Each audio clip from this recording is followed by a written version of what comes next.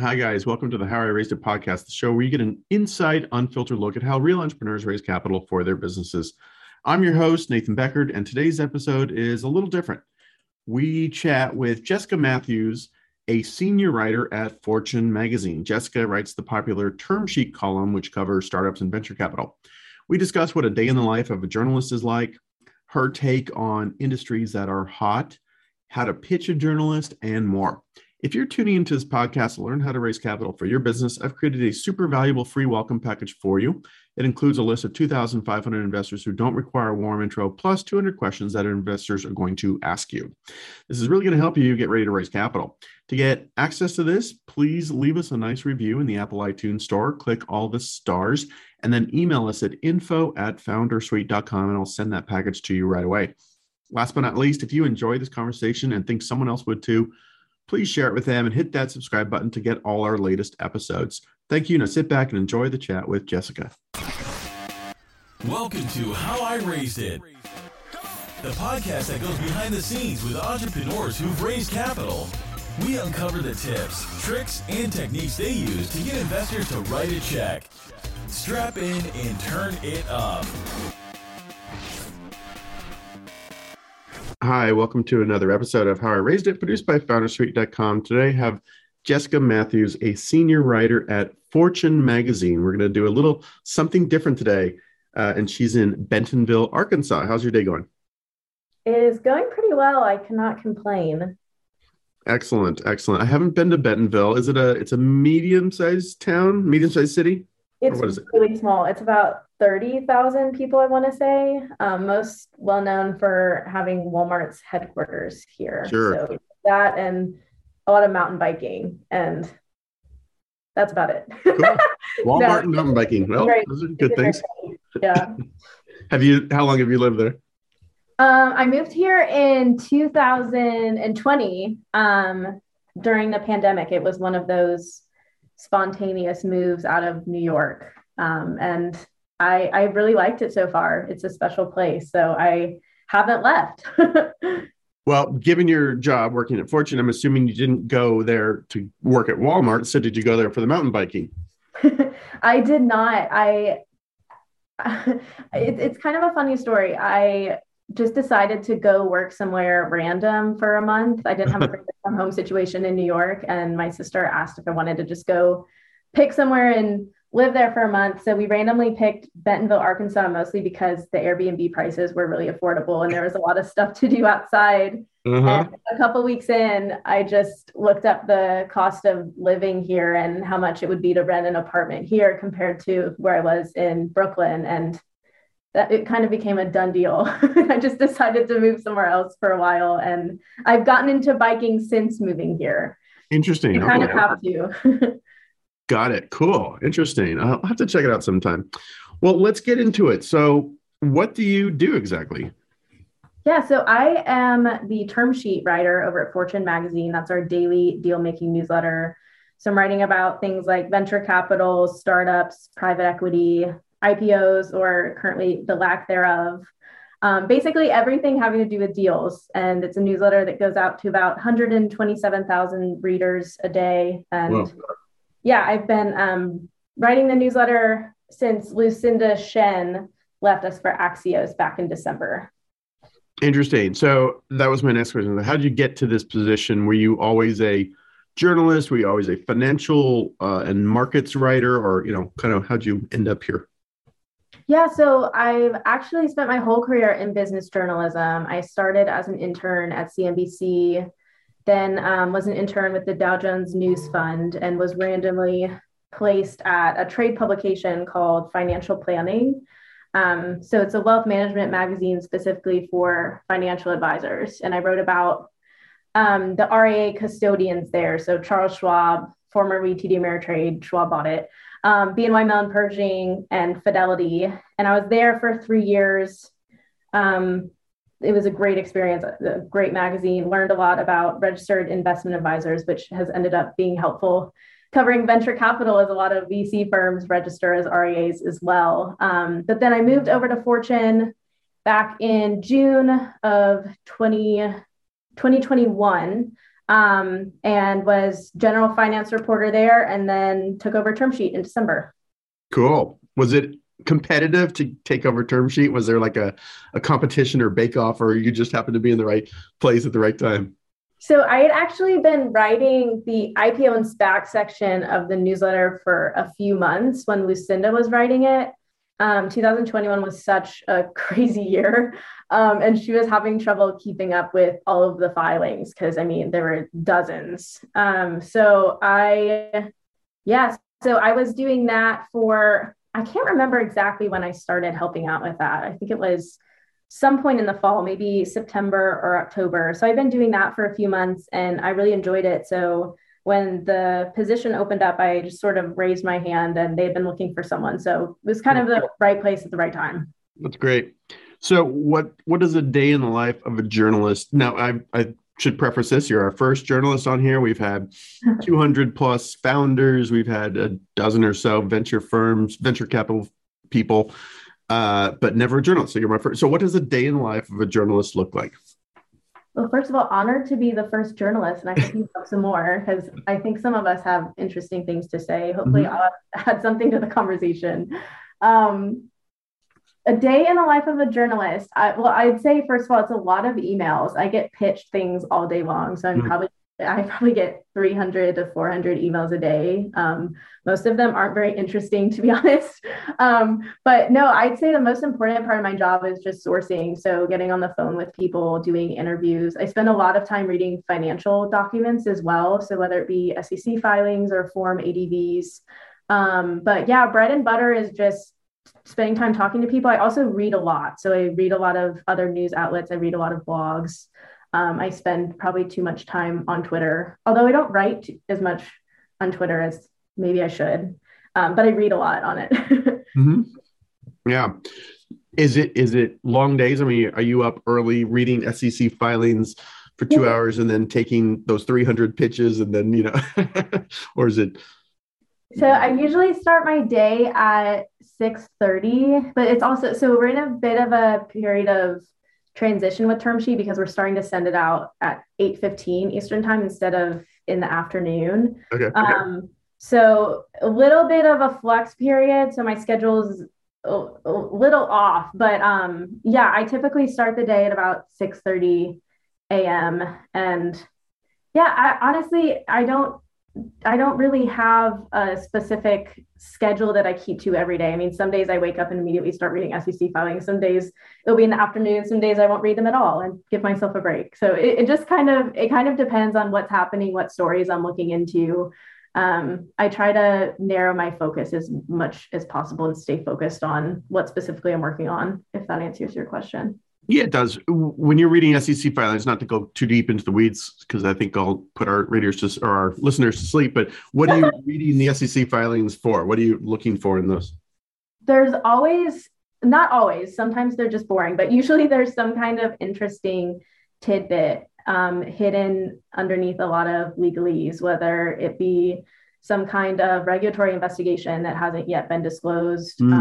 If this is a public company or if they're planning to go public, or sometimes they'll reveal different layoffs that have taken place, or the cap tables are always really interesting because sometimes there's undisclosed investors. So obviously with the SEC filings, it really depends on a company being in the process or already having been public.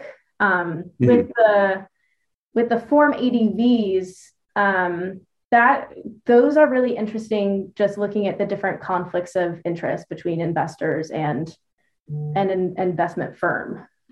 So I'll look at those as well. That's what is that? You said Form ADV?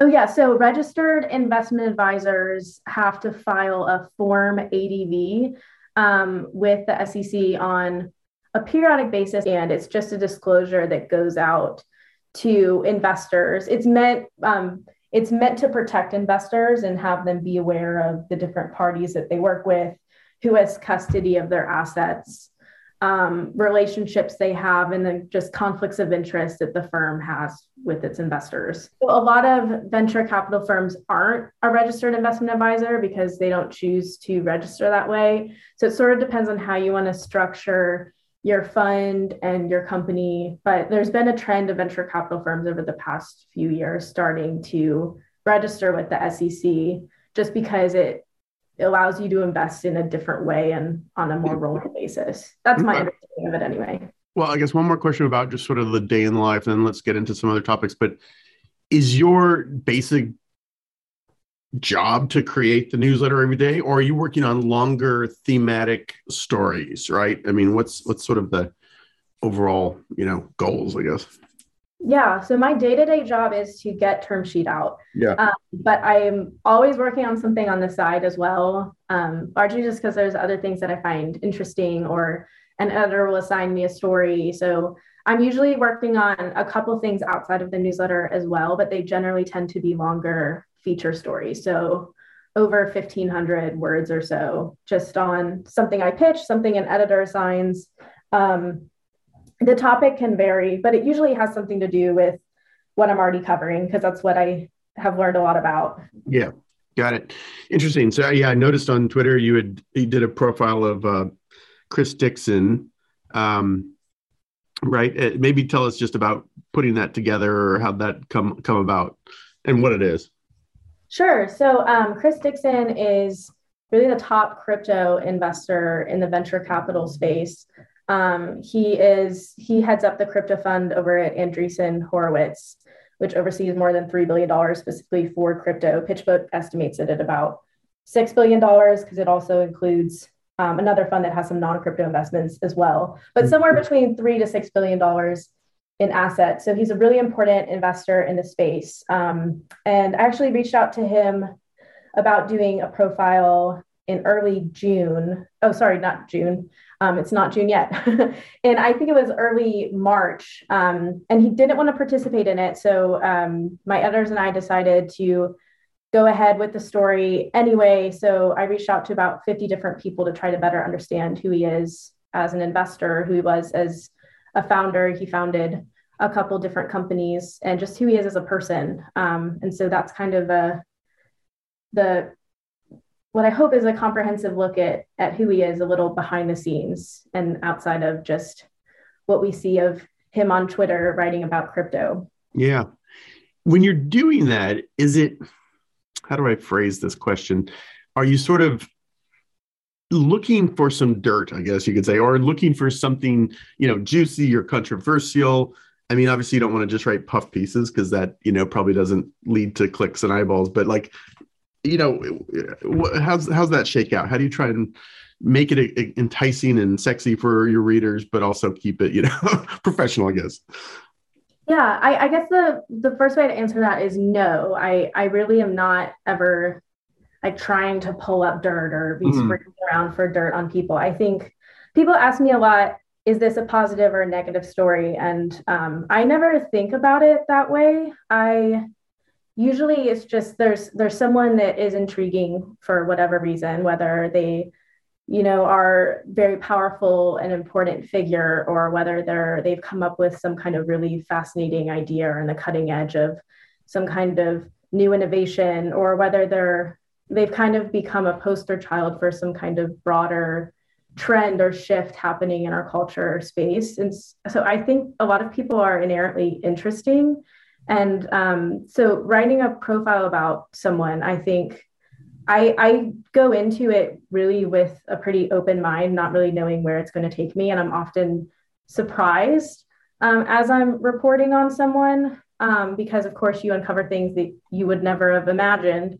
So I kind of go into like writing a profile specifically, just trying to figure out who someone is, what makes them tick, and then you find things along the way. And if you keep an open mind in who you're reaching out to, and in how you're reaching out to them, and how you go into a conversation, I mean, all different sorts of things come up. I don't know if that answers your question well. No, it does. It makes sense. I think that's a good answer. What was maybe the most interesting or surprising thing you learned about Chris that isn't, maybe common knowledge? That's a good question. I honestly think this is sort of a weird answer, but I think just that he seems to be a really big foodie.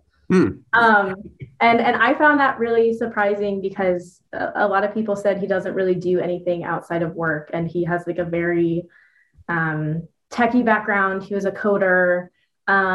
He founded a couple startups and just seems very much in that programming world. And I think a lot of times you think of people in that space sort of just getting food delivered to their home and playing video games with them, you know. But he actually like, seems to cook a lot and really love excellent food. And I thought that was really interesting. That's very interesting. I think, something I'm always telling founders is like, you're approaching investors, you're a stranger to them, they're a stranger to you. But if you can, kind of learn what they're about, maybe they're into windsurfing and hey, you are also a windsurfer, or some common ground, it just connects, it makes that connection a little more human and powerful. So even that little tidbit, right, that he's into food is potentially pretty interesting to folks. For a reason. Who else have you? I will say, his Instagram account, he would cook with an Instant Pot, and he got really into cooking during COVID. So you can go check out some of the things he's making on there.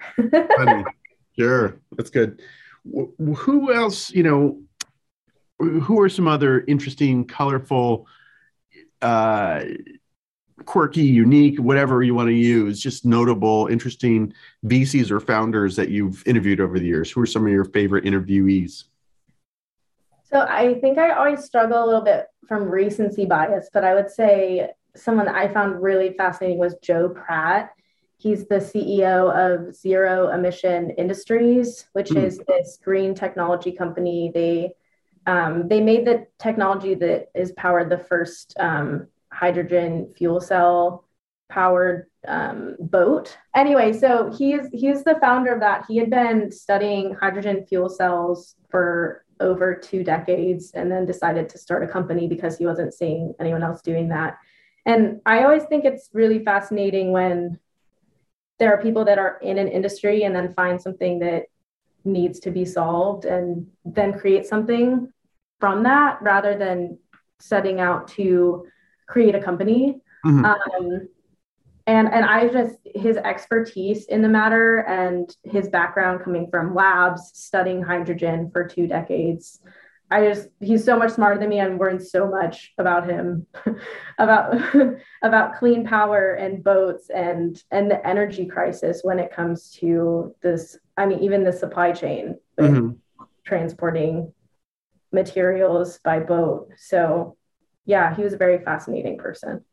That's a cool space. I don't know too much about it. I'm a big sailor boater, so I'm into that. But I know I was just reading Maersk, the big shipping company, is changing I think this was on NPR or something. They're changing their fuel choices from diesel. They're looking at hydrogen. They're looking at some other stuff, to become carbon. I don't know if I can say carbon neutral, but, much more environmentally friendly. And like I was just having a conversation with a company today called Seabound that is kind of trying to create zero carbon world for logistics and transportation. Really cool space, right? And really important.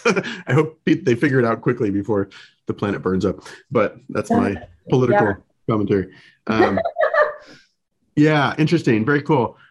All right, let's keep moving a little bit. I guess how would you say you kind of view the venture world differently than, maybe a VC or entrepreneur?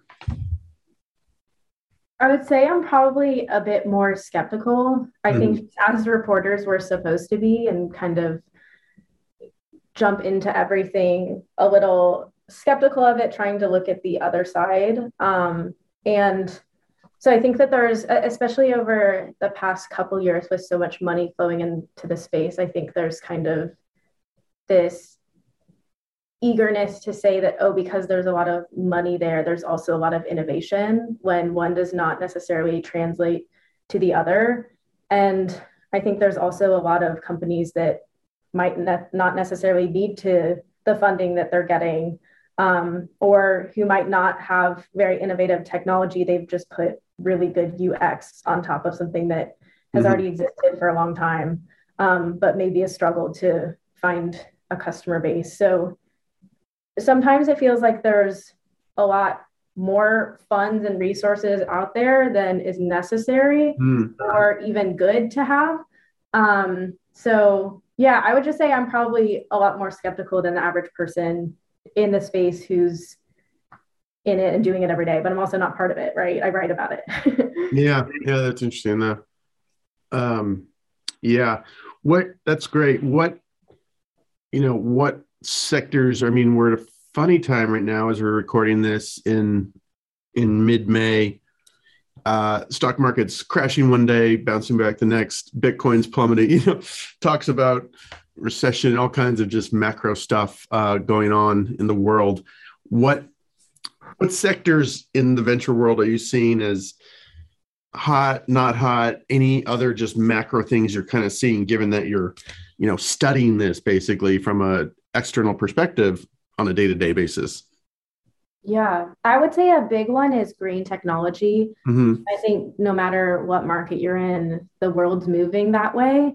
So I think there's so many really, really fascinating things happening with drones, especially with the FAA really working to update its regulation and things really starting to move forward on that front. I mean, you have huge companies from Walmart to Amazon to Google really starting to buckle down in this. And then you have really interesting players like the Choctaw Tribe, who's very involved in drone innovation right now and working with the FAA to develop that. So I think there's a lot happening with mobility, which is tied to green tech. I'd say that's what's fascinating me a lot right now.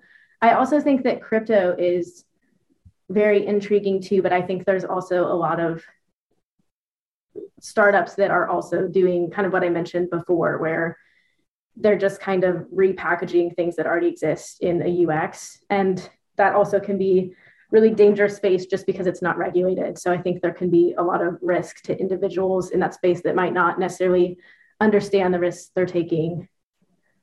Yeah, totally. Yeah, I was going to say my next question, like, what is there anything that's overvalued, overdone, overblown, overfunded, or even just that you're particularly skeptical on? I mean, I guess you're not necessarily skeptical on crypto itself, but maybe there's a little too many players in that. I mean, how many coins can there be in 10 years, right? Like I really still don't, I mean, I understand it all conceptually. I understand NFTs, but I don't really get it. Like I understand it. I just don't get it, all of it. I mean, I get a lot of it, but maybe not all of it. So it's like, I'm skeptical too. Like, how many coins will the world need, right? And stuff like that. Like, I don't know. I'm talking too much. Anything you're have theses or opinions about, or kind of, overblown, overdone, anything like that? I don't know if this is anything new. A lot of people have raised skepticism over this, but I just don't really see how some of the last mile delivery players will become profitable and make money. So I'm a little skeptical of that. I'd say in general, I think that there's so much opportunity and so much innovation in crypto. And I'm actually think that space is really exciting. It's just a little unclear to me exactly how that's going to play out and which players are going to end up still being around in a decade and which ones won't. I think especially with regulation so unclear, it's just hard for me to tell. And I wouldn't say I'm as good at making the predictions myself. I just try to evaluate what's happening around me, but I'd say I'm not really thinking as much about what's coming down the pipeline 20 years as much as I am thinking what happened 10 years ago at this company and how can I write about it? I'd say as a journalist, I tend to look more into the past than probably most venture capitalists. That makes sense. Yeah, actually, that totally makes sense. Very interesting. So, but speaking of like last mile, and you mentioned that, is maybe some of the companies isn't drones part of that, right? I mean, you're hearing about drone delivery for the last mile, or, what's the connection? Yeah. No, that's an interesting point. I mean, I think that we still have to see exactly how that is ultimately going to pan out. But I think theoretically that could help solve some of the issues with last mile, because I think part of the issue there is just it's really expensive to move cars around and deliver things, right? So, I mean, in big cities, you also have runners and you have bikers, but I think that's part of the problem. It's clogging up the roads. So theoretically, should you have, a whole team of drones flying food around, that could actually move people off the roads and into the air. So if companies can figure out and the FAA can figure out how to make that possible in a safe way, I think that could be potentially a really interesting development. My 11-year-old daughter is obsessed with DoorDash. She wants to DoorDash everything all the time. We forgot to get a lemon the other day. She's like, we can just order it on DoorDash. I'm like, just let's not be that family that orders a lemon on DoorDash. I just don't want to be that. But I guess it's not necessarily better to get in the car, and we're still using gas cars, not electric cars, and drive down to Safeway and buy a lemon. So, I don't know, maybe the drone with our lemon dropping off the solution. I don't know. I actually used to be an Uber delivery person when I lived in New York. When I was in college, I didn't have a bike at the time, but I would run food from place to place. And it was hard to, I have so much respect for people that do that, because it was really hard to make much money doing it. And the time you make most is when the weather's really awful. But yeah, I had a brief stint doing that. And I just think it's hard to make the economics work. It's hard to pay people enough and also not completely overcharge the person who's buying something. Yeah. Well, here's a super old-timey story I'll just share for a second. But I remember when I first got a job in downtown San Francisco, I was working at in valuation, doing some investment banking. There was a park near the offices and all the high rises, and all the bicycle messengers would hang out there. And so being a bicycle messenger was a real thing. And all the law firms and investment banks and others, I'm sure they charge a lot, but they would hire these mostly guys, some girls, to, shuttle around like sensitive, confidential documents that were really time sensitive. And so they all hung out in this park, like smoking weed, basically in between their messenger gigs. And they all had a kind of look to it. If you've ever, this is going way back, but MTV Real World Puck was like a bicycle messenger from San Francisco. Like there's this crew, this population of like bicycle messengers that were kind of hip, kind of edgy. They're all super sprung and wiry because, they're riding 50 miles a day, 100 miles a day. But I think they all went away when, Uber and other delivery services came out. But anyway, I guess maybe they'll come back, right? Yeah. Maybe this is their year. This is their year to bring back the bike messenger gang. Interesting. Well, I did want to ask one more question. You started off this conversation talking about how you're getting pitched all day long, and not to give you more email to deal with, but if founders want to get your attention, what are you looking for? What's the best way of getting your attention? What's catching your eye? And also what is an immediate, turnoff for you? Yeah. So I'd say the majority of the pitches that I do get are from public relations people who are hired to represent a certain company or account. And so a lot of the pitches I get don't feel very authentic. Yeah. And I guess what stands out to me as someone that just emails me out of the blue about something, responding to me about something that I wrote, or just coming to me with something that they've discovered or something that they've been thinking a lot about, just emailing me as I would email someone else, or you would email someone else. And I just, it's usually pretty apparent when people have self-interested motives at heart. And I know that, that's a lot of why people are reaching out to me, and that's fine. I understand that. But it's when people are just wanting to engage or chat about something, or really just share something that they're very passionate about or interested in, or something that they're thinking about a lot, that's when it usually draws my attention. Interesting. So let's go in a little deeper there. Like, because founders, all founders, especially early stage ones that don't maybe have a PR firm, want to get covered in the press because that just gives them a boost. It's great to walk into a VC meeting showing, you just got covered in Fortune magazine, whatever. So are you saying, founders should sort of start a dialogue? Like, let me ask it this way.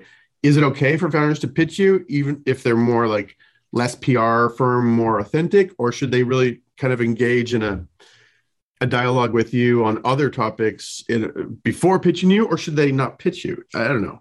Do you know what I'm saying? Yeah, I think it's okay. If they really want to share something that they're working on or they have exciting news. I mean, I also like to I write about the news, so when there's updates, I like to hear about them. And we publish a lot of news every day in TermSheet, whether it's the latest deals that have happened in the last 24 hours in venture capital or private equity. But I would say that I think it's just important for people to realize that journalists don't have an interest in helping someone else promote something. Mm-hmm. We have an interest in sharing news with people and finding out what's happening and sharing that with readers. And like getting to the bottom of like where a story is and what's happening and bigger trends and holding powerful people to account when necessary. Mm-hmm. And so we're not really looking to help someone grow their business. So I think just realizing what our job is as reporters and kind of taking that into consideration when communicating. It makes sense. That makes sense.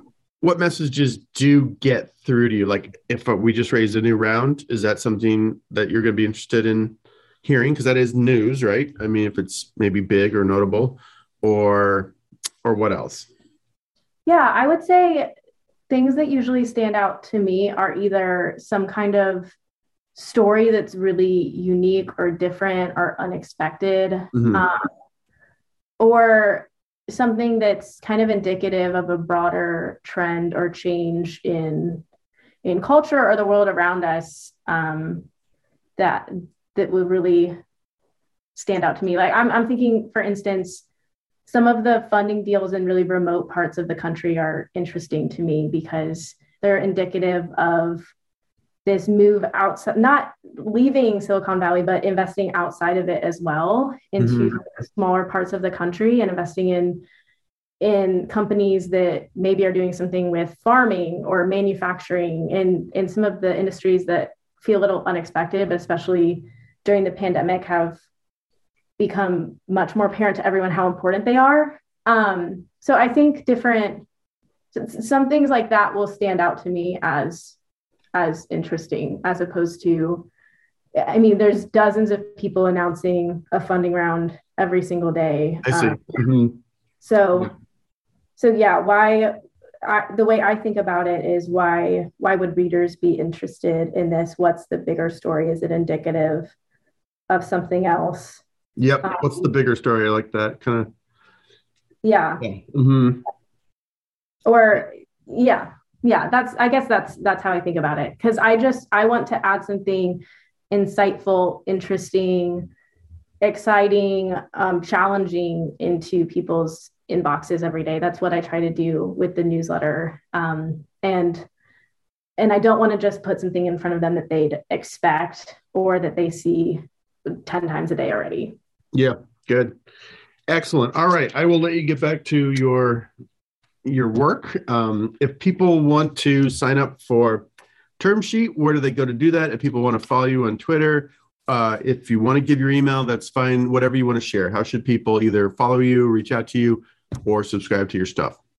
Sure. So my Twitter handle is Jessica K. Matthews. Matthews is with one T.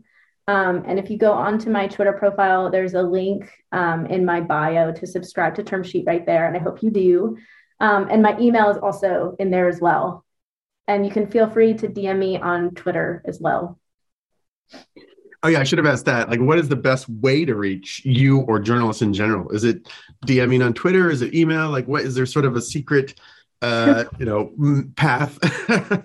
I don't want to speak for everyone. I prefer email. I do read all of my emails, even though I do get behind sometimes. Yeah. I generally, I sometimes message people on Twitter, but not very often. So I'd say email is probably the best way to get a hold of me. Got it. Excellent. Cool, Jessica. Thanks. This is good. I don't read it every day because I'm always behind myself, but I do read terms myself. And it's always been good. I've actually been reading it for quite a while, for years and years. So it's one of my staples. It's good stuff. So keep up the good work, and enjoy the mountain biking of Bentonville, Arkansas. Thanks so much. Really appreciate you having me. All right. Over and out. Thank you. Bye. Bye.